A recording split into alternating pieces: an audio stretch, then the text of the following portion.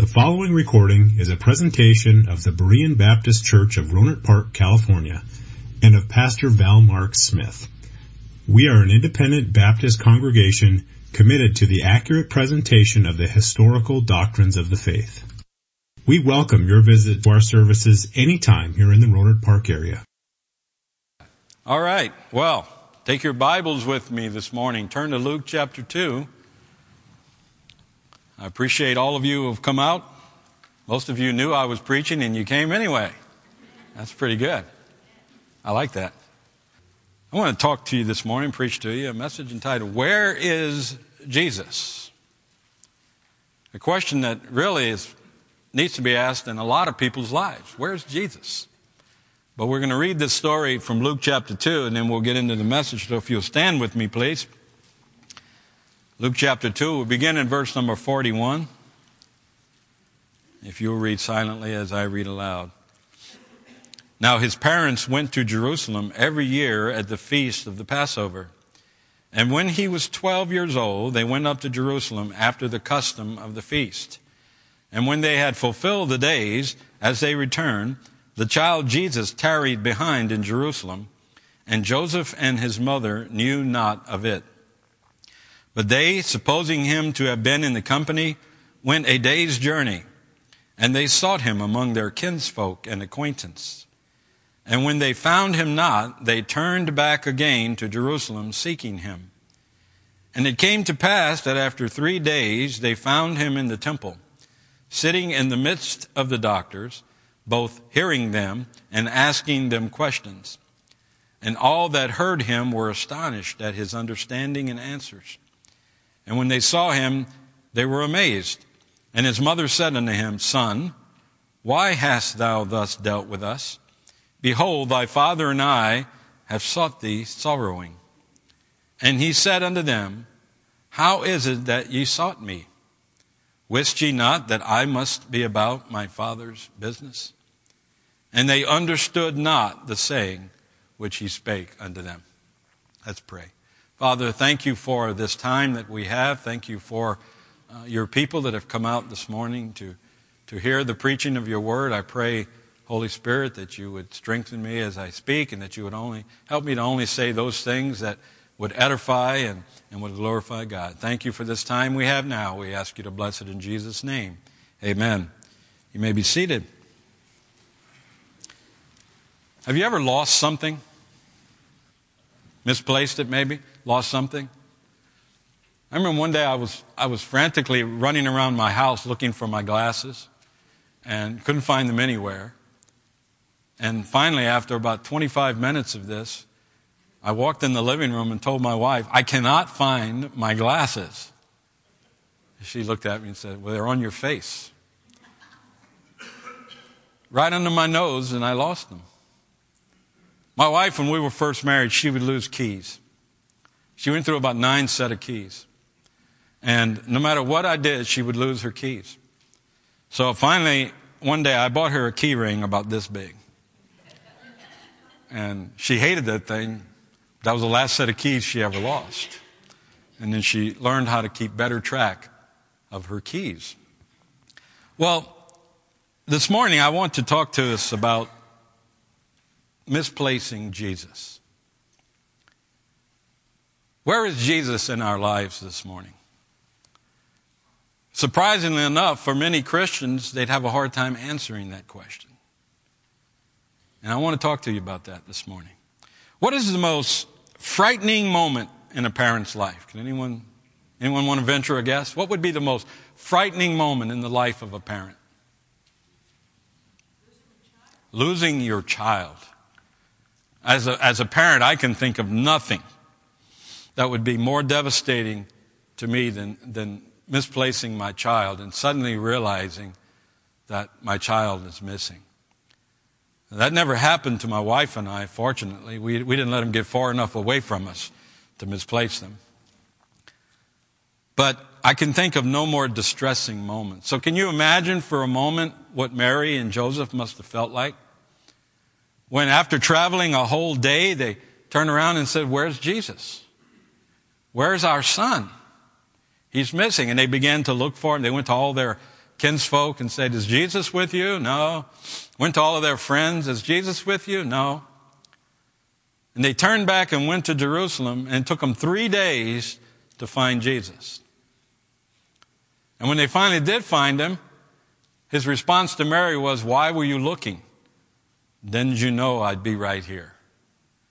Didn't you know I'd be about my Father's business?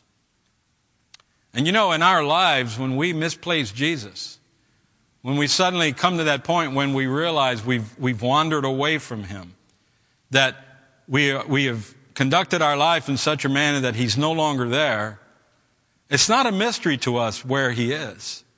And it's no mystery to us how to find him. The simple question is, will we do it? Now, there are many directions I could take this morning in expounding upon these scriptures.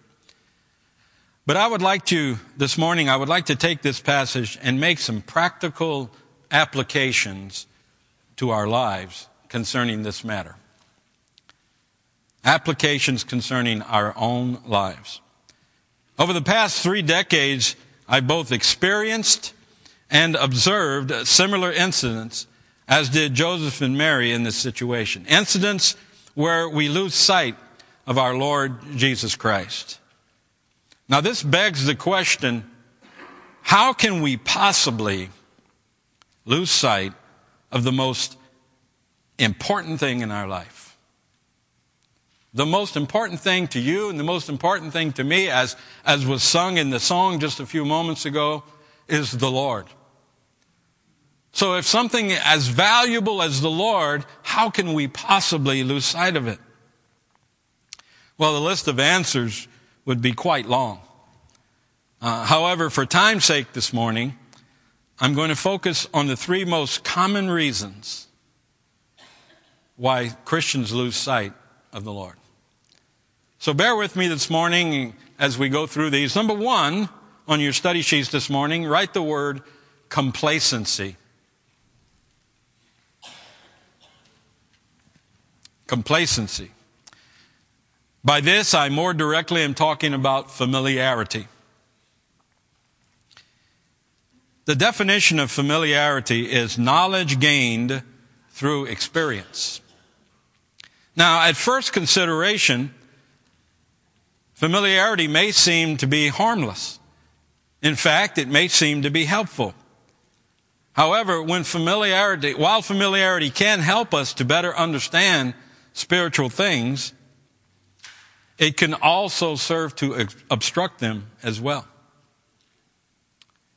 When I was in the military and became a sergeant, an NCO, they sent all of us to a training program, a seminar, to help us transition to the role of a non-commissioned officer. And the first thing we were taught in that class is this. Perhaps some of you have heard this before. Familiarity breeds, anyone know the next word?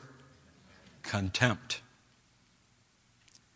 You see, they explained to us that as a sergeant, we were now in the position to give orders and to expect those orders to be obeyed.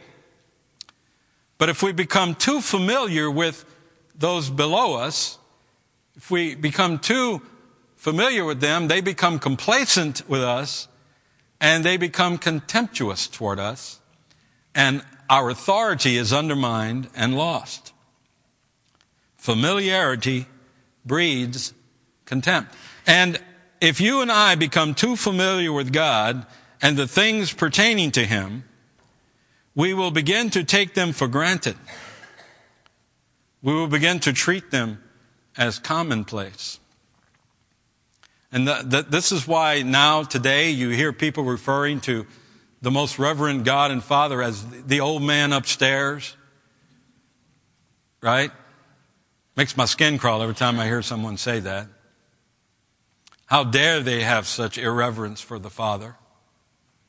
But that's because of familiarity. It's because of complacency. We've become so familiar with spiritual things. You know, there's a story in the Bible of a man who did just that. Turn with me to 2 Samuel chapter 6. Let's all go together. 2 Samuel chapter 6. And we'll begin reading at verse number 3. 2 Samuel chapter 6, beginning at verse 3. And they set the ark of God upon a new cart, which they shouldn't have done. That's not the way to transport the ark of God. And brought it out of the house of Abinadab that was in Gibeah, and Uzzah. Now, how would you like to have the name Uzzah, guys? And Uzzah and Ahio, the sons of Abinadab, drave the new cart. And they brought it out of the house of Abinadab, which was at Gibeah, accompanying the ark of God, and Ahio went before the ark. And David and all the house of Israel played before the Lord on all manner of instruments made of fir wood, even on harps, and on psalteries, and on timbrels, and on cornets, and on cymbals. And when they came to Nachon's threshing floor, Uzzah put forth his hand to the ark of God, and took hold of it, for the oxen shook it. And the anger of the Lord was kindled against Uzzah, and God smote him there for his error, and there he died by the ark of God. And David was displeased, because the Lord had made a breach upon Uzzah, and he called the name of the place Perez Uzzah to this day. Now, I'm sure that Uzzah loved the Lord. I have no reason from Scripture to believe that he was rebellious, that he was a person that disdained the commandments of God, that he was disobedient to the commandments of God. We have no evidence of that in Scripture. So I'm sure that he loved the Lord, and I'm sure that he probably loved the things of the Lord. But just perhaps, perhaps he just became too familiar around the ark of God. Now, the ark of God, first of all, shouldn't have been in anyone's house. Definitely shouldn't have been there. It shouldn't have been accessible to anyone other than the high priest while he is attired in the proper garments at the right time of the season. No one else should have had immediate access to this. And it certainly was not to be transported on a cart pulled by oxen. So there's a lot of factors here where it's evident to me that a lot of people just became too familiar with the ark of God. And I'm certain that Uzzah meant to do a good thing. When he saw it shaking, he didn't want it to fall off the cart. He reached out and touched it. And maybe we could make an argument for the fact that the Lord was just a little stern on Uzzah. But the fact of the matter is, he had no business touching that ark, did he? Matter of fact, that ark had no business being where it was. And by rights, God could have smote everyone there and killed everyone for disobeying his commands. Uzzah just became a little too familiar with spiritual things. And sometimes so do we. Sometimes we just become a little too familiar with God. We become a little too familiar with God's house and all these things. Now, let me share some thoughts with you. When we become too familiar with spiritual things, first, it diminishes our respect. It diminishes our respect. The respect that we have for God. The respect that we have for His house. The respect that we have for the preacher. The respect that we have for the Bible. When we become too familiar, when we become too complacent with all of these things, it begins to diminish our respect for these things. And this is seen many ways. This is seen in our society today by the way we dress, the way we present ourselves to the Lord. I mean, I don't think a person, and I'm not trying to raise dress standards here, but I don't think a person should come to the house of God to worship Him. I don't think we should come dressed like we're about to go to the beach. I don't think we should present ourselves in the house of God to praise and worship Him like we just came walking out of the grocery store or something such as that. Again, I'm not trying to live dress standards. I'm just simply saying, show some respect. You know, one of the things I hate the most is our United States presidents walk around dressed casually. I never did like that. I didn't like it one bit when it started. I don't like it now. Have some dignity. Have some respect for the office you hold. So when you come to church, have some respect. Listen, if you don't respect anyone else, at least respect God the Father. At least come dressed appropriately. At least come. And listen, again, I'm not trying to promote anything, but this simply shows to me your heart. It shows me that you don't have enough respect for God to present yourself before Him in a righteous manner. It's seen in the way we dress. It's seen in the way we behave. Our familiarity with the Lord is seen in the way we behave. And I'm not talking about the way we behave in church where I'm talking about the way we behave privately. I'm talking about the way the things we do and the things we say. Aren't we aware of the fact that God is ever watchful of us, that He hears every word we say, that He sees everything we do? We act as though God can't see us outside of this building. And our reverence for Him is seen in the way we behave. It's seen in our fellowship with Him, in our prayer life.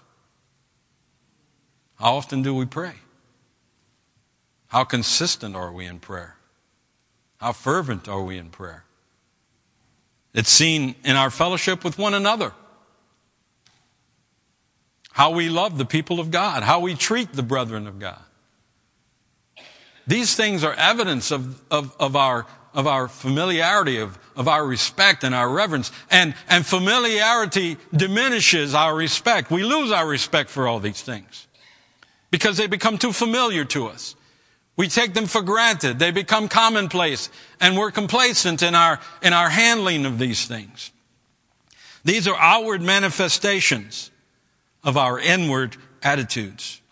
They reveal our true respect for God. If we respect God, then let's behave like we do. Amen? If you love God and if you respect Him, then behave like you do. Becoming too familiar with spiritual things, secondly, demeans our reverence. It demeans our reverence. By this, I mean that familiarity will degrade the amount of reverence we have for God. Again, this is seen in our society today in so many ways. It will weaken our reverence. It will cause us to lose our zeal and will cause us to lose the urgency in our Christian walk. See, when familiarity demeans our reverence, then church attendance becomes less important. If we have something else to do, then we lay church aside because we don't reverence it as much as we should. Sunday is the Lord's day. From the moment the sun rises in the sky until it sets, it's God's day. It belongs to Him. It's not ours to do with as we see fit. It's the Lord's. And we allow so many things to interfere with that. I could say so much here, but I think the Holy Spirit says, all right, that's enough, shut up. Church attendance will become less important. Holiness will give place to indulgence. When familiarity demeans our reverence, holiness gives place to indulgence. I mean, we know what's right and wrong, but we just don't care. We just don't care. We know it's not right to use profane words, but we indulge ourselves by posting them on a bulletin board on Facebook or by texting or tweeting them out there for everybody in the world to see. We don't care. We're going to indulge our senses whether it's right or not. And that comes from having no reverence for God, having your reverence demeaned by being too familiar, by not having the proper respect for God. Holiness gives place to indulgence. Purity in mind and speech becomes archaic. You know, I'm convinced most people speak the way they do without even realizing really they're doing it, because it's just become so commonplace today. We know about, the Bible says not to take the Lord's name in vain, and we know that's not talking primarily about cursing. That's talking about evoking God's name foolishly. And so often at my workplace, I hear people say, and forgive me, Lord, I hear people say, "Oh my God." You realize that that's not a good thing to do.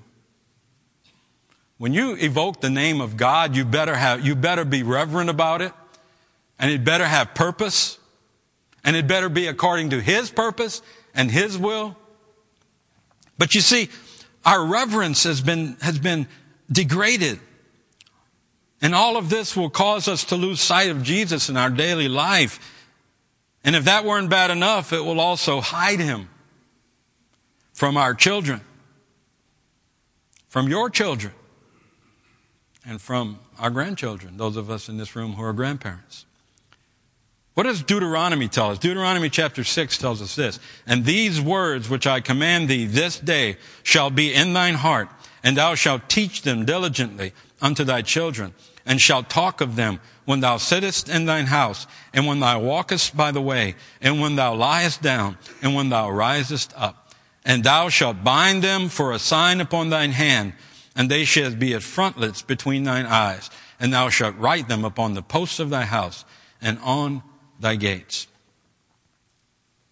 This is why we have a generation today that has no reverence for God or the things of God. It's because we have lost sight of who and what Jesus is.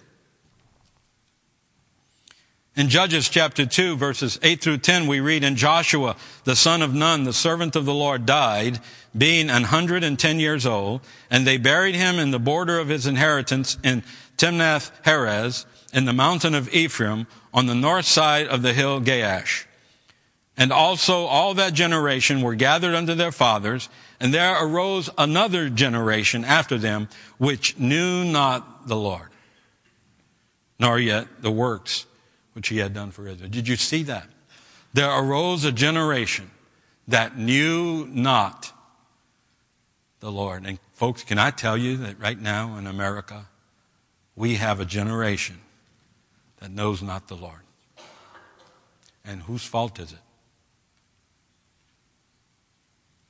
It's the fault of me and you.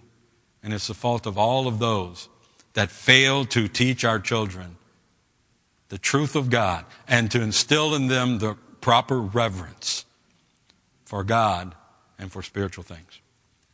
So familiarity diminishes our respect. It demeans our reverence. Then, thirdly, it divests our responsibility. It strips away from us. Familiarity will strip away from us the responsibility that we have to walk worthy of our Lord.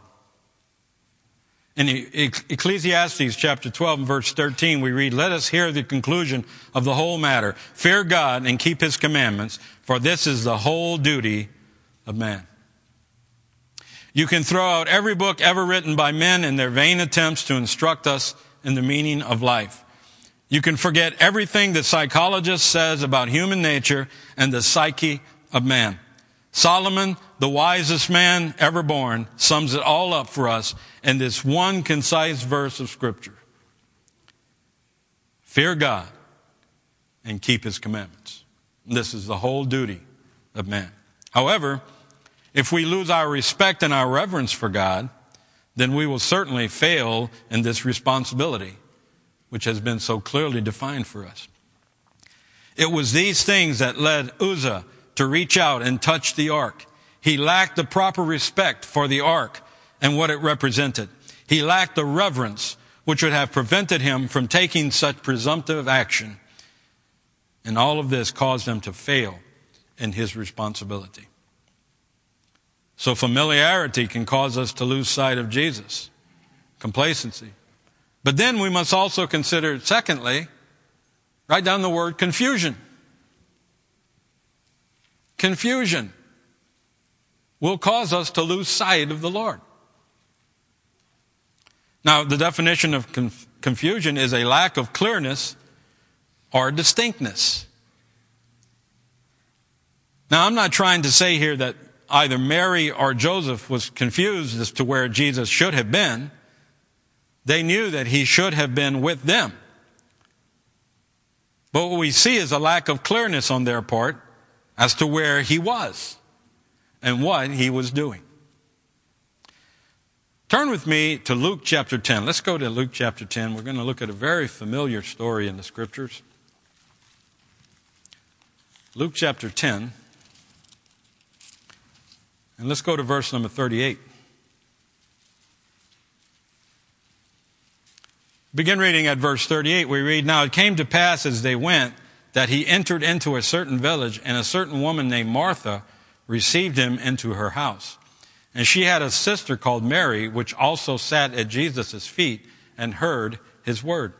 But Martha was cumbered about much serving, and came to him and said, Lord, dost thou not care that my sister hath left me to serve alone? Bid her therefore that she help me. And Jesus answered and said unto her, Martha, Martha, thou art careful and troubled about many things, but one thing is needful, and Mary hath chosen that good part, which shall not be taken away from her." There are some key thoughts here for us to remember as I observe this story. First is this: being busy is not necessarily beneficial. We see an interesting contrast in this story. Martha is so busy. She is working, as it's proverbially said, she's working her fingers to the bone. But Mary isn't doing anything to help her. I can almost see Martha now, peeking out the doorway at Mary. Can you see her? She's in the kitchen and she's busy preparing food for Jesus and his disciples. And she goes back to work, does more things, sets the table, and makes sure the place settings are just right, and the napkins are folded into pretty little swans. And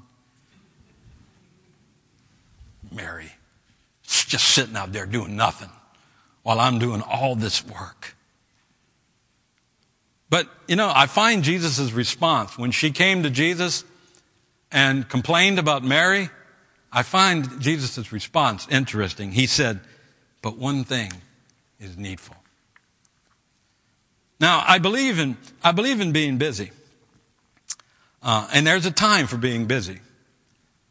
But there was something missing in Martha's life. That's why Jesus said, Martha, one thing is needful. There's something needful in your life, Martha. Sometimes we need to just step away from the busyness and just sit at the feet of Jesus, listening to and feeding upon his words. Job knew this. In Job chapter 23, verse 11 and 12, he says, My foot hath held his steps, his way have I kept and not declined. Neither have I gone back from the commandment of his lips. I have esteemed the words of his mouth more than my necessary food. Job said the most important thing for me is the word of God. Far too many believers today are confused over this matter. They suppose that being busy is the primary thing, yet they neglect the most important thing: taking time to be holy. I've seen this happen so many times to people over the years. I remember when I moved here, I became the bus director here. We used to run Sunday school buses, and one of the men that ran one of our buses was having some problems at home, and he came to talk to me about it. And I told him, I said, Being busy in the bus ministry is a good thing. I mean, it took hours and hours and hours of work to make those buses successful. But I told him, your personal devotion time and the time you spend with your family are very important also. And you have to have a balance in your life. Don't withhold your time in service. Most definitely don't. All of us need to be busy. We need to serve the Lord. But we can't sacrifice our time in the Word of God. We can't sacrifice our devotion. We can't sacrifice our fellowship with Christ, one for the other. And this is what he is teaching Martha here. Maybe this morning we've lost sight of Jesus because we're just too busy. We're too busy to sit at his feet and to worship him. The second thought is this. Let me just say, work is not always worship. Work is not always worship. Now, I'm sure that Martha desired to worship Jesus as much as Mary did, and it's very likely that Martha was confused about true worship. Perhaps she thought the best way to worship Jesus was just to serve him. This too I've observed for many years. I've seen men and women work their hearts out. But what about prayer? What about meditation? What about fellowship? These things are important. God wants you to work today, absolutely. But he wants you to have a balance in your life, putting the most important things first. Notice in verse 42, Jesus' response to Martha's complaint about Mary's idleness. He says, but one thing is needful, and Mary hath chosen that good part, which shall not be taken away from her. Jesus said, Mary has chosen to sit at my feet. She's chosen to hear my words. She's chosen to glean wisdom from me. And that is important. She's chosen to do the good part. Yes, Martha, we need the work. Yes, you need to serve. But you need to fellowship with Christ. You need to sit at his feet. Mary chose to put her worship of Christ ahead of the work. And as I stated earlier, there is a time for work, but it never takes priority over the time to worship. But we also need to remember, thirdly, that sacrifice does not equate to submission. There are so many believers today that taunt their accomplishments as the evidence of their godliness. But remember what Paul said. Let's look at 1 Timothy chapter 6. Let's all go together. 1 Timothy chapter 6. And remember here the words of Paul. 1 Timothy chapter 6, beginning at verse 1. Let as many servants as are under the yoke count their own masters worthy of all honor, that the name of God and his doctrine be not blasphemed. And they that have believing masters, let them not despise them, because they are brethren, but rather do them service, because they are faithful and beloved, partakers of the benefit. These things teach and exhort. If any man teach otherwise, and consent not to wholesome words, even the words of our Lord Jesus Christ, and to the doctrine which is according to godliness, he is proud, knowing nothing, but doting about questions and strifes of words, whereof cometh envy, strife, railings, evil surmisings, perverse disputings of men of corrupt minds, and destitute of the truth, supposing that gain is godliness. From such withdraw thyself.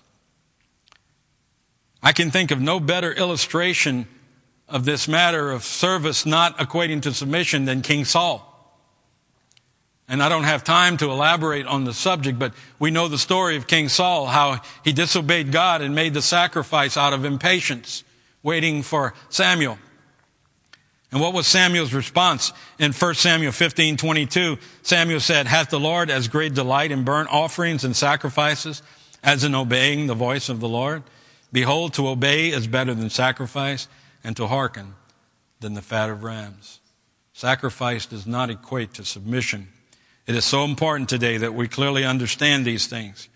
Confusion is a tool of the devil. If he can keep you confused in your priorities, then he can cause you to lose sight of exactly who and what Jesus is. What causes us to lose sight of Jesus? Complacency, confusion, and then thirdly this morning, compromise. Compromise. Now, compromise is defined simply as a dishonorable or shameful concession. Now, in no way am I insinuating that Joseph and Mary were compromising concerning the incident in Luke chapter 2. But if I'm going to discuss the factors which contribute to our losing sight of Jesus Christ, I would be deeply remiss if I left this one out. After all, I can think of few things that a Christian can do to hurt himself, his church, or being a reproach upon his Savior more than compromise. God's Word has much to say about this. In Romans chapter 12, we read, I beseech you therefore, brethren, by the mercies of God, that ye present your bodies a living sacrifice, holy, acceptable unto God, which is your reasonable service. And be not conformed to this world, but be ye transformed by the renewing of your mind, that ye may prove what is that good and acceptable and perfect will of God. 1 John chapter 2 and verse 15, John states, love not the world, neither the things that are in the world. If any man love the world, the love of the Father is not in him. James chapter 4 and verse 4 we read, ye adulterers and adulteresses, know ye not that the friendship of the world is enmity with God? Whosoever therefore will be a friend of the world is the enemy of God. Yet, armed with this knowledge, many of God's people still compromise their Christian life. Now, what does compromise do to us? Let me share some thoughts with you quickly and we'll be done. First, compromise corrupts our testimony. It corrupts our testimony. We read earlier in our Sunday school hour from Galatians chapter 5, this I say then, walk in the Spirit, and ye shall not fulfill the lust of the flesh. For the flesh lusteth against the Spirit, and the Spirit against the flesh. And these are contrary the one to the other, so that ye cannot do the things that you would. When we live a life of compromise, we lose the blessings of God. You know, people say, God's going to punish you. Folks, God doesn't punish his children. Our punishment was made by Jesus on the cross. God doesn't punish it. Get that idea out of your head. But what he will do is withhold blessings. You don't get that flat tire on your way to work because God's punishing you. You get that flat tire on the way to work because God lifted his hand of blessing off of you, perhaps. So let's get that mentality straight in our minds, okay? God doesn't punish his children. His anger and wrath was taken out on us on the cross with Jesus Christ. But he will withhold blessings from you. And we can lose our blessings. James chapter 4 and verses 2 and 3. Ye lust and have not, ye kill and desire to have and cannot obtain. Ye fight and war, yet ye have not because ye ask not. Ye ask and receive not because ye ask amiss, that ye may consume it upon your lusts. And compromise will rob from us the blessings of God. We fail, when we compromise, we fail in our witness of Christ. When we live a compromising life, we have no authority in our witness. Acts chapter 19 and verse 15, and the evil spirit answered and said, Jesus I know, and Paul I know, but who are ye? And when we fail to reverence God in our lives, and when we compromise our lives, we have no witness. We lose our witness for Christ. Compromise will bring a reproach upon the name of Christ. 2 Samuel chapter 1 and verse 20, upon the death of Saul and Jonathan, David said, tell it not in Gath, publish it not in the streets of Ascalon, lest the daughters of the Philistines rejoice, lest the daughters of the uncircumcised triumph. David said, don't talk about it. Don't talk about it, because all it'll do is give joy to the enemies of God. And when we compromise, when we live a compromising life, it brings a reproach upon the name of Christ.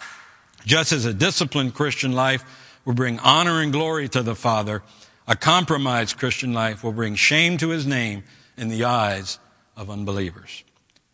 Compromise corrupts our testimony, but then B, it consumes our talents. God has given talents or gifts to all of us, each man according to the purpose of God, to fulfill the work of the ministry in his local church. Paul tells us this in 1 Corinthians chapter 12. Now there are diversities of gifts, but the same Spirit. And there are differences of administrations, but the same Lord. And there are diversities of operations, but it is the same God which worketh all in all. But the manifestation of the Spirit is given to every man to profit withal. God has given each of us abilities, gifts, talents to use in His work. When we live our life as a disciplined follower of Christ, these gifts serve to benefit the entire body of Christ. However, when we live a compromised life, these gifts are consumed upon our flesh and do not benefit the body of believers. This is true in the case of Elvis Presley. How many of you knew that Elvis Presley was a Sunday school teacher? How many of you knew that he was a choir director? And God gave him these talents, and what did he do with them? He became the king of rock and roll and glorified himself. I spoke to a preacher once that said he was in an elevator with Elvis Presley and witnessed to him, and Elvis said, "I'm a child of God. I'm just falling away from the Lord." If that's true, I don't know if it is or not. I'm not advocating Elvis Presley, but if it's true, he took what God gave him to use for His glory and consumed it upon his own lusts. Are we guilty of that? That's what compromise will do. When you compromise your life, it consumes your talents. So think for a moment. What gift has God given you? Can you sing? Join the choir. Do you have a green thumb? Then work in the landscaping ministry. Can you teach? Talk to Brother Gerald and become a Sunday school teacher. Maybe you can't do any of these. Maybe you say, "Well, I just can't do it." Can you be faithful? Can you come to church and sit in the pew and worship God? We all have a purpose. Every one of us in this room has been given a purpose by God. Maybe your purpose is to sit there so that Pastor Smith looks at you every Sunday and you smile and you say amen and you encourage him. By the way, saying amen to a preacher is like saying sick 'em to a dog. He just gets excited, gears up, and gets deeper. The most important thing is not what gift do you have. The most important thing is what are you doing with the gift that God has given you. And then, lastly, compromise claims our time. In Ephesians chapter 5, verses 15 through 16, we see then that ye walk circumspectly, not as fools, but as wise, redeeming the time, because the days are evil. Now let me try to explain to you what Paul is saying here. What he means by redeeming the time is that he means we're going to trade every moment that God has given us for something. Every moment of life God has given you, you trade for something. My mom used to collect those old redeeming stamps. Some of you may remember those old stamps you'd get at the grocery store. And I used to lick them for her and stick them in the book. And she would go down to the redemption store and she would trade those stamps and she would get something for it. That's exactly what happens with your time. You trade your time. When you kneel and pray, you're trading that time for prayer. When you read your Bible, when you study the Word of God, you're trading your time for that. You're redeeming the time that God has given you, and you're doing it for good things. But, oh, wait a minute. When we redeem our time for the wrong things, God holds us accountable for that as well. And a compromising life claims your time. So then every moment of life God has given you is exchanged for something. And compromise will cause us to spend our time in exchange for sin, in exchange for selfishness, and in exchange for serving the will of Satan. That's what compromise will do. It will claim your time for its own agenda and not for the purposes of God. So where's Jesus today in our lives? Is He on the throne? Does He control every aspect of our life? Or do we live a complacent life, failing to appreciate all the spiritual things that God has given us? Are we living in spiritual confusion, a life with misplaced priorities? Maybe not doing bad things, but not doing the best things. Are we living a compromising Christian life? Loving this world and loving the allurements of this world so much that we don't care about what Christ says. You know, folks, I know that we would all like to think we're really good. But Jesus said there's none good save God. And we may all learn to behave in a certain way, but in our hearts, God doesn't look at what we do on the outside. He looks in here. God pondereth the heart. Where is Jesus in our heart today?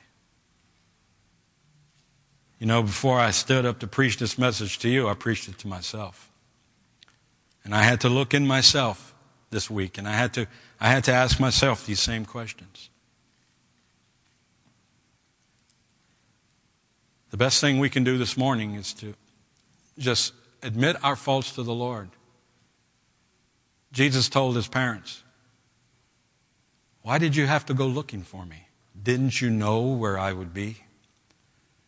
Didn't you know I would be about my Father's business?" But you know, sadly, that last verse we read says they understood not his saying. They understood not his saying. This morning, do you understand what God is saying to us? Where is Jesus in your life? He should be filling it. You have children this morning? You fathers in this room? Your main emphasis in life should be to make sure that that child knows the Lord Jesus Christ. That he knows of God's glory. That he knows of God's greatness. That he will come to a knowledge of Jesus and be saved. You fathers, that's your greatest responsibility today. Not your career. Bag groceries at Safeway if you have to. But teach your children the Word of God. You mothers in this room. Be a living example in the lives of your husband and your children. Be a living example of the Holy Spirit's love and the Holy Spirit's care for us. Let's live our life to the glory of the Father. Jesus is right where he ought to be. That's not the question. Really, the question isn't where is Jesus? The question is, where are you? Let's pray. Father, thank you for this time. And Lord, I know that we like to hear good things and we like to hear things that make us feel better. But the truth of the matter is, we live in a society today that is so full of compromise that if we're not careful, we end up right in the middle of it. Help each of us today to examine our hearts and to truthfully take care of the things in our life that need to be dealt with. Help us, Lord, to have the right respect, the right reverence, fulfill our responsibilities. Help us to have the right priorities, to do the right things. Father, we need your help. We can't do it without you, so we ask you to bless us today. Bless the preaching of your word. Use it to your glory. We ask this in Jesus' name. Amen. Thank you for listening to this presentation of the Berean Baptist Church of Rohnert Park, California. If you would like further information about our church, please feel free to call us at area code 707-584-7275 or write to us at Berean Baptist Church, 6298 Country Club Drive, Rohnert Park, California, 94928. Additionally, you may visit us on the World Wide Web at www.bbaptist.org.